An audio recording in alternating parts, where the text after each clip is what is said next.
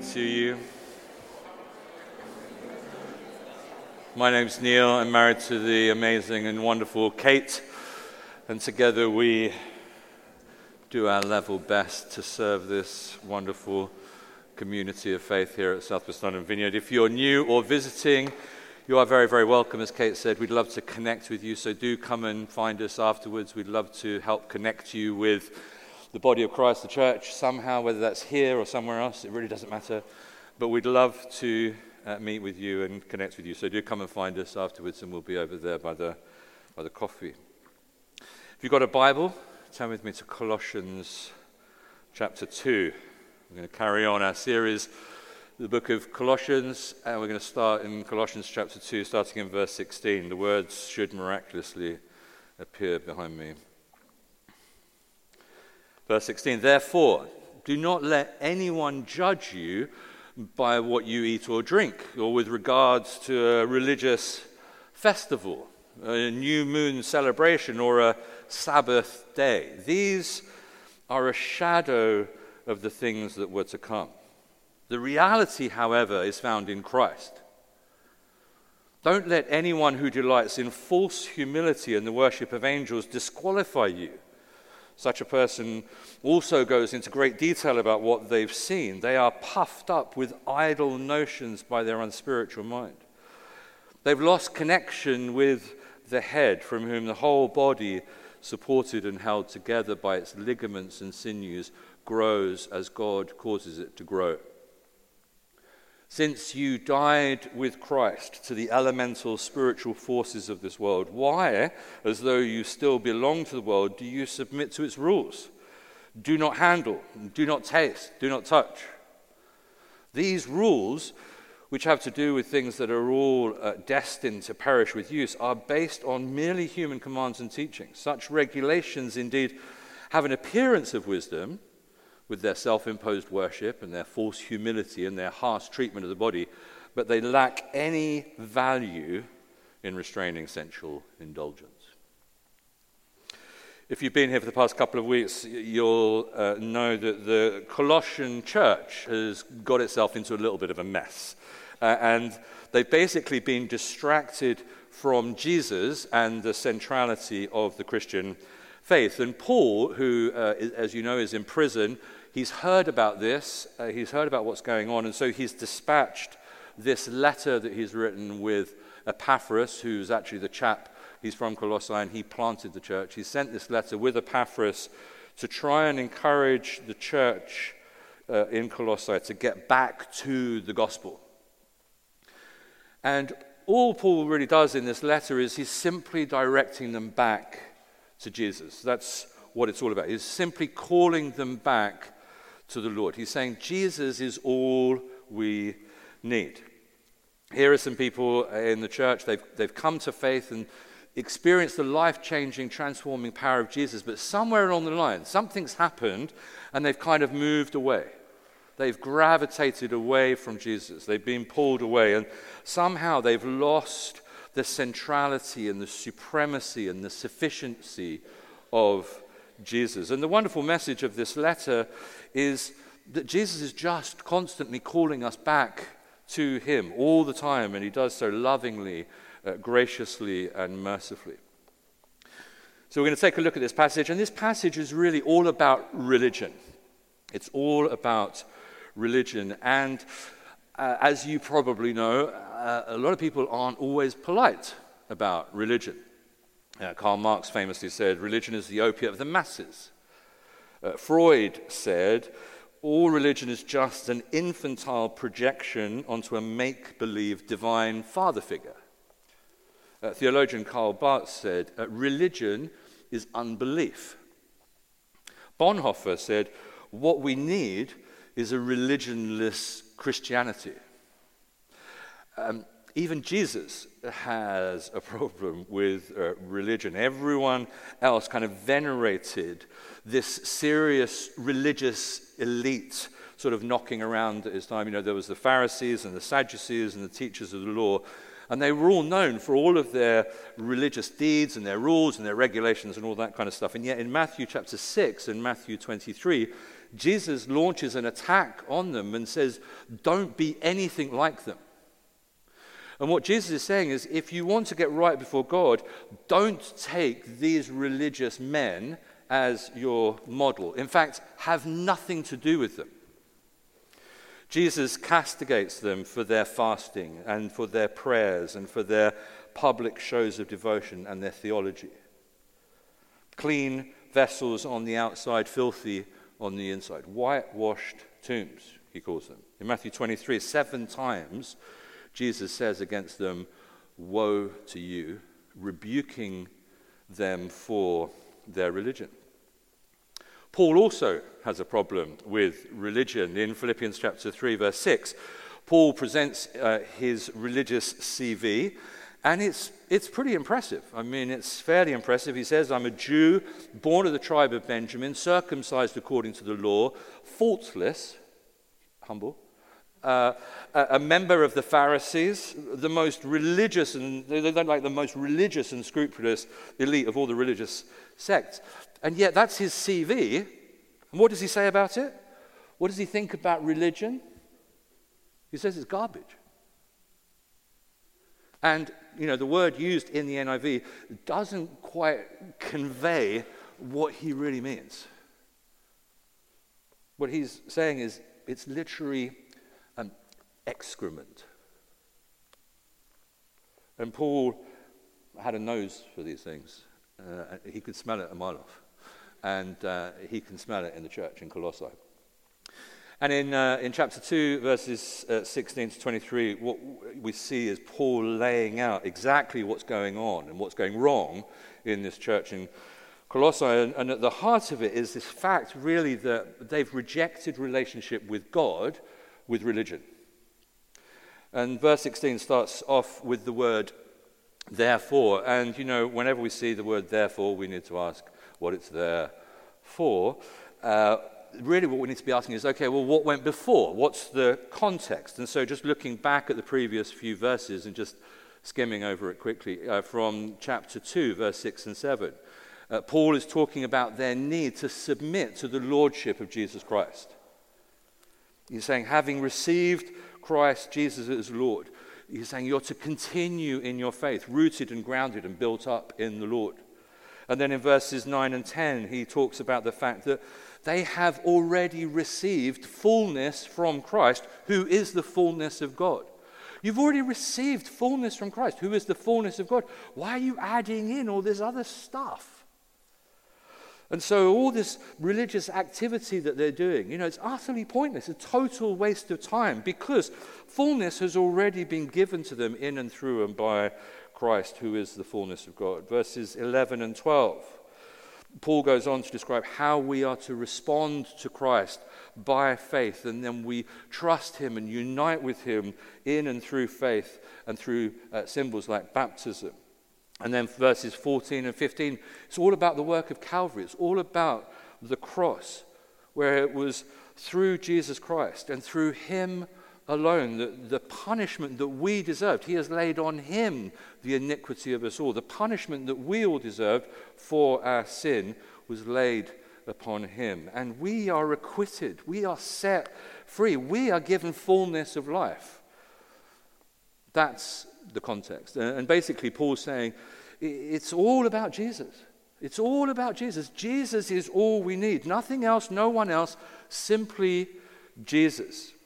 And so when Paul says in verse 16, therefore, what he means is, guys, given all of this stuff that's gone before, all of this stuff I'm talking about, given the fact that Jesus is the Lord, given the fact that we've been forgiven and set free from the demands of law and sin and death and hell in and through and by the work of Jesus Christ, given that our lives are now hidden with Christ in God, and that we've surrendered our lives to him through faith and belief and baptism, we've died to our old self and risen to the new person. Paul is saying, therefore, all of this has got to somehow impact your life. Our lives must look different. But the problem with these Colossians is that their lives weren't looking very different at all. They're still trying to jump through all of these hoops in the hope that God will kind of notice them somehow, that he will approve of them somehow. He'll look down from on high and say, there's my beloved son jumping through all the right hoops. Well done. They're still giving their lives to doing all the same stuff that everyone in their society and around them was doing. Essentially, they kind of split two ways. There was a whole bunch of them who'd gone down a religious route, and there was a bunch of them who kind of were still behaving like pagans. Either way, not many of them were living like Christ's death and resurrection had made the slightest difference in their lives. Paul describes it in verse 23 as he says, self-imposed worship, false humility. And apparently, brains far bigger than mine tell me that what this really means is self-imposed religion. And so even though they were going through the motions, showing up at the right time, at the right place, singing the song, that we said from a couple of weeks ago from chapter 1, saying all the right things, none of it meant anything. It was all kind of shallow and empty and meaningless, hollow. Because they've exchanged their relationship with Jesus with mere religious observance. Okay, that's a bit of an introduction. Should we dig in? Go a bit deeper, if we can. Beginning what Paul is saying is, Paul is basically saying religion, it's oppressive. Verse 16, he says, don't let anyone judge you. And then in verse 18, he says, don't let anyone disqualify you. And then in verse 21, he talks about having to submit to these rules and these regulations. Don't touch, don't eat, don't do this, don't do that, don't do the other. One of the worst traits of religion, in my humble opinion, is this judging. It's the judging, the judgment, the disqualification of others. It's the intimidation, the bullying, the threats, the oppression, the manipulation and control. All of those things can so easily come out of a religious atmosphere, and those things can very often be carried out by those, very sadly and tragically, in positions of leadership. And this is basically what's happened in Colossae. Religious leaders have come in from somewhere, and they've abused their positions of leadership, essentially for their own gains, to manipulate the church there. Unless we think that this has nothing to do with us, this is just some story that happened in a church somewhere in modern Turkey some 2,000 years ago, this is happening in churches across the world today. This is happening in churches here in the UK. This is happening in churches with whom we, as a local church, and the Vineyard as a movement, have had close relationship with over a number of years. Many of you will have heard that recently Mike Pilavacci, who's been a friend of the Vineyard for many years, spoken at a number of Vineyard conferences and events. You will have heard that he's been subject to a Church of England national safeguarding investigation following allegations of his leadership style, into his leadership style and his conduct. And we haven't spoken publicly about this. As you'll know, we did write to the small group leaders and the house group leaders when the allegations were first made. We've worked with the trustees to kind of review our policies and procedures around how we handle complaints, especially against those in leadership, especially those things that might pertain to, say, someone in a position like Kate and myself. Just want to read a little bit from the safeguarding report's conclusion. It says this. It says, the Church of England investigation into abuse of power and spiritual abuse by Mike Pilavacci has now concluded and found the complaints to be substantiated. The safeguarding investigation team concluded that he used his spiritual authority to control people and that his coercive and controlling behavior led to inappropriate relationships, the physical wrestling of youths, and massaging of young male interns. As a result, the National Safeguarding Team has initiated a complaint under the clergy disciplinary measure, that's a Church of England device, against Pilavacci, who's resigned from his role at Soul Survivor, no longer has license to minister in the Church of England. And further investigations continue into the conduct of other church leaders involved in Soul Survivor. Both the National Safeguarding Team and Soul Survivor Statements pay tribute to the courage of those who have come forward and have apologized for the hurt caused. And they've said that victim survivors have been offered support and counseling. You know, it takes a great deal of courage for people to come forward when they've been victims of any kind of abuse. In this case, spiritual abuse from someone in a trusted position of church leadership. But each time those who have been victims speak truth, it makes it easier for others to speak and to be believed. But it's unbelievably costly to those courageous individuals and to their families and to their loved ones. A woman called Jane Chivu, I don't know how to pronounce her name, she's a co-founder of an organization called Survivors' Voices. She wrote this. She said, "Reporting abuse as a survivor is terrifying, exhausting, and re-traumatizing. To be met with silence or minimalization compounds the hurt and harm. It tells victims that they are disbelieved or not important, that people don't care or can't face the truth. It tells other victims, don't bother reporting anything, nothing will change." She goes on, "Christian leaders must show solidarity with survivors by being strong allies and prioritizing transparency. Visible allyship is not just important to the victims who've disclosed, it sends a vital message to all those who are unable to disclose, to everyone who may have been an unwilling witness or present but unaware.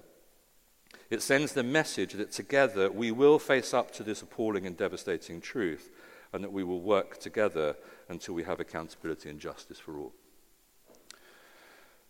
Spiritual abuse wasn't just something that was happening in a church plant in Colossae, sometime back then, somewhere else. Spiritual abuse is happening right under our noses right now, and we must do everything within our power to stamp it out in the body of Christ. As I said, when we first heard of the allegations being made, we conducted a review of some of our practices and procedures here and policies here at Southwest London Vineyard, and we're really thankful, really grateful to an amazing team of trustees who've helped us, and we've had some excellent outside external support from experts in the field who've helped us with that review. And hopefully you will have talked about this in your small groups and house groups at some point. But as a result of the initial allegations against Mike Pilavecchi, we put together a paper, if you like, on spiritual abuse, which can be found on the Southwest London Vineyard website. If you go down to the bottom of the homepage where the complaints policy is and the data protection thing and all of that, safeguarding, it's all in there. And there's a spiritual abuse thing. You can click through to that. And basically, from our perspective, you know, we're committed as a church, we're committed to being open and honest and accountable before the Lord. We're wanting to actively encourage healthy and transparent relationships across the church, whether that's between members of the congregation or teams or staff or trustees or leaders. And so tackling problems, no matter how small or seemingly insignificant, is vitally important to maintaining the overall health and well-being of the church and everyone who is part of it. And so we would really encourage you, we'd really ask that you please take time to read that document on the website. And if you've got any concerns, no matter how small, it could be about anybody, it could be about something that you've seen, something that's happened, it could be about me, it could be about Kate, it doesn't matter, it's absolutely fine. Do please get in touch with our designated safeguarding trustee whose contact details are on the website. Colossians may have been written a long time ago, but it's as relevant today as it was then. I recently came across this quote from a Catholic publication. It says this: "Only when there is greater equality among all members of the church can we hope to prevent the sexual abuse and the abuse of power that characterizes this moment in the life of the church." Sadly, it's not just this moment. This abuse of power has always gone on, and we all need to do everything we possibly can to put an end to it. Look to Jesus as your example of godly leadership. He is your example. He is our model. Only entrust yourself to the care of leaders who are willing to take a towel, kneel before you, and wash your feet. Not going to get through this passage, so I'm going to have to be brief. Moving on. Verse 16. Paul then goes on to talk about their diet. We're going to change gear now. Verse 16. Do not let anyone judge you by what you eat or drink. Basically what's happening is there's this really strange thing going on in this church where somehow they think that they're impressing God. As I say, they're impressing God and that God is looking at them more favorably because they're not eating pork chops or they don't have a glass of wine with their supper. As if God is saying, well done, good and faithful servant, keep off the pork, don't, touch the demon drink, and I will save you a special seat in heaven. That's basically the idea here, and there's no juicy rare steak washed down with a decent claret for the Colossians, which is sad, because in Romans 14, 1-4, Paul says that we must eat according to our own conscience. What we're forbidden to do, according to Paul, isn't, not eat pork chops or have a glass of wine. What we're forbidden to do, according to Paul and indeed to Jesus, is we're not allowed to judge one another. We're not allowed to impose upon one another what we deem to be appropriate in terms of what we eat or drink. It's fine if we don't want to eat pork chops, but I can't tell you not to eat pork chops. Does that make sense? Or judge you or look down on you because you do eat pork chops. That's part of the problem here. Not only are their leaders bullies, but they're also laying down the law on what people should and shouldn't eat. And then it goes on in verse 16. There's this talk of special days and being judged according to a religious festival or a new moon celebration or a Sabbath day. And again, these special days were being imposed upon them. And, perhaps it was a mishmash of sort of Judaism and Jewish thinking and sort of the cultural, more pagan thoughts of the day. But here they are, the poor people in Colossae, and the church in Colossae, running around and going, oh my gosh, what is it today? Is it a new moon, a half moon, a full moon, a blue moon? Or what am I supposed to do? Like, what phase is the moon in? And what am I supposed to do in response to the movement of the moon? And, how do I get myself spiritually aligned with the alignment of the planets? And then Paul goes on to talk about the Sabbath, and it's probably, again, the Jewish influence of the Sabbath, why it gets mentioned here. But, as the Sabbath was an all-important day for the Jews, the trouble is they lost sight of the fact that the Sabbath was given as a day of rest and as a day of enjoying God. It's supposed to be a great day.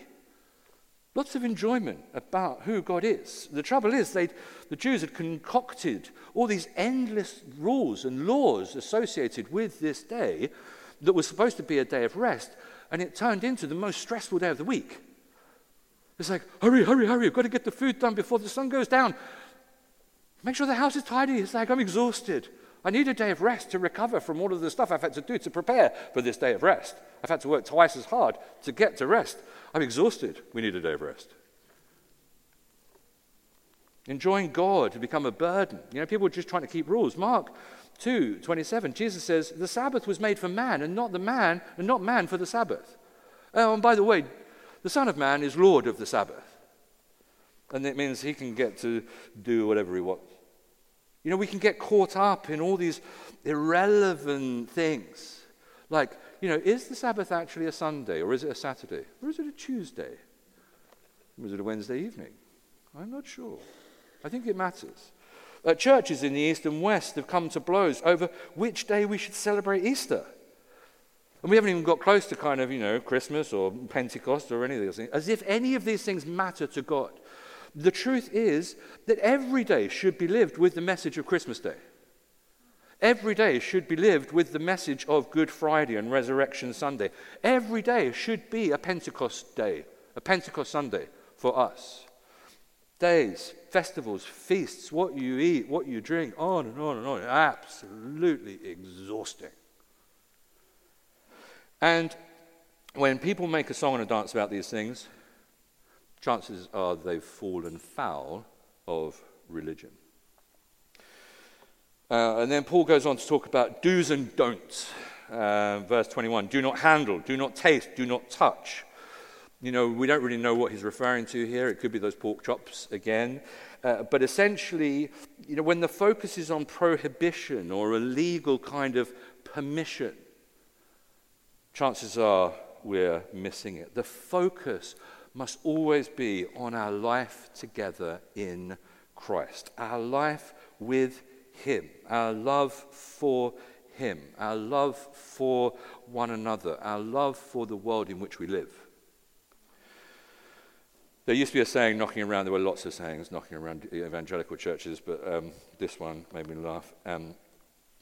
Don't smoke, drink, or chew, or go out with girls who do. It's a mantra to live by. Do we not have a better message than that? As the body of Christ, is that what we want to say to a dying world? Don't smoke, drink, or chew, or go out with girls who do. We've got a better message than that. I do need to start. There's so much more in here about angels and the perceived sort of intermediaries. So what they were struggling with is they were getting slightly obsessed with sort of all sorts of mysticism, Gnosticism, all kinds of stuff. And they've got these angels, so they're perceiving these angels as being these intermediaries between them and God. They were being taught they needed something between them and God. It was either religion or it was some kind of mystic experience, as if God was somehow removed and far away. And that we need someone to act on our behalf to get to God. None of which is necessary. Jesus has opened up a new and living way. Hebrews 10 says this, therefore, brothers and sisters, since we have confidence to enter the most holy place by the blood of Jesus, by a new and living way, opened for us through the curtain that is his body. And since we have a great priest over the house of God, let us draw near to God with a sincere heart and with the full assurance that faith brings, having our hearts sprinkled to cleanse us from a guilty conscience and having our bodies washed with pure water. Let us hold unswervingly to the hope we professed, for he who promised is faithful. We don't need to go through anyone. We go straight to him. We have direct access to the throne room of God. Religion says some of us have access. You, however, you need a little bit of help. You can't really do it on your own. I mean, it's nice and sweet that you try, but honestly, you're not really worthy. So you need, the priest, or the pastor, or the celebrity worship leader, or the famous preacher, or.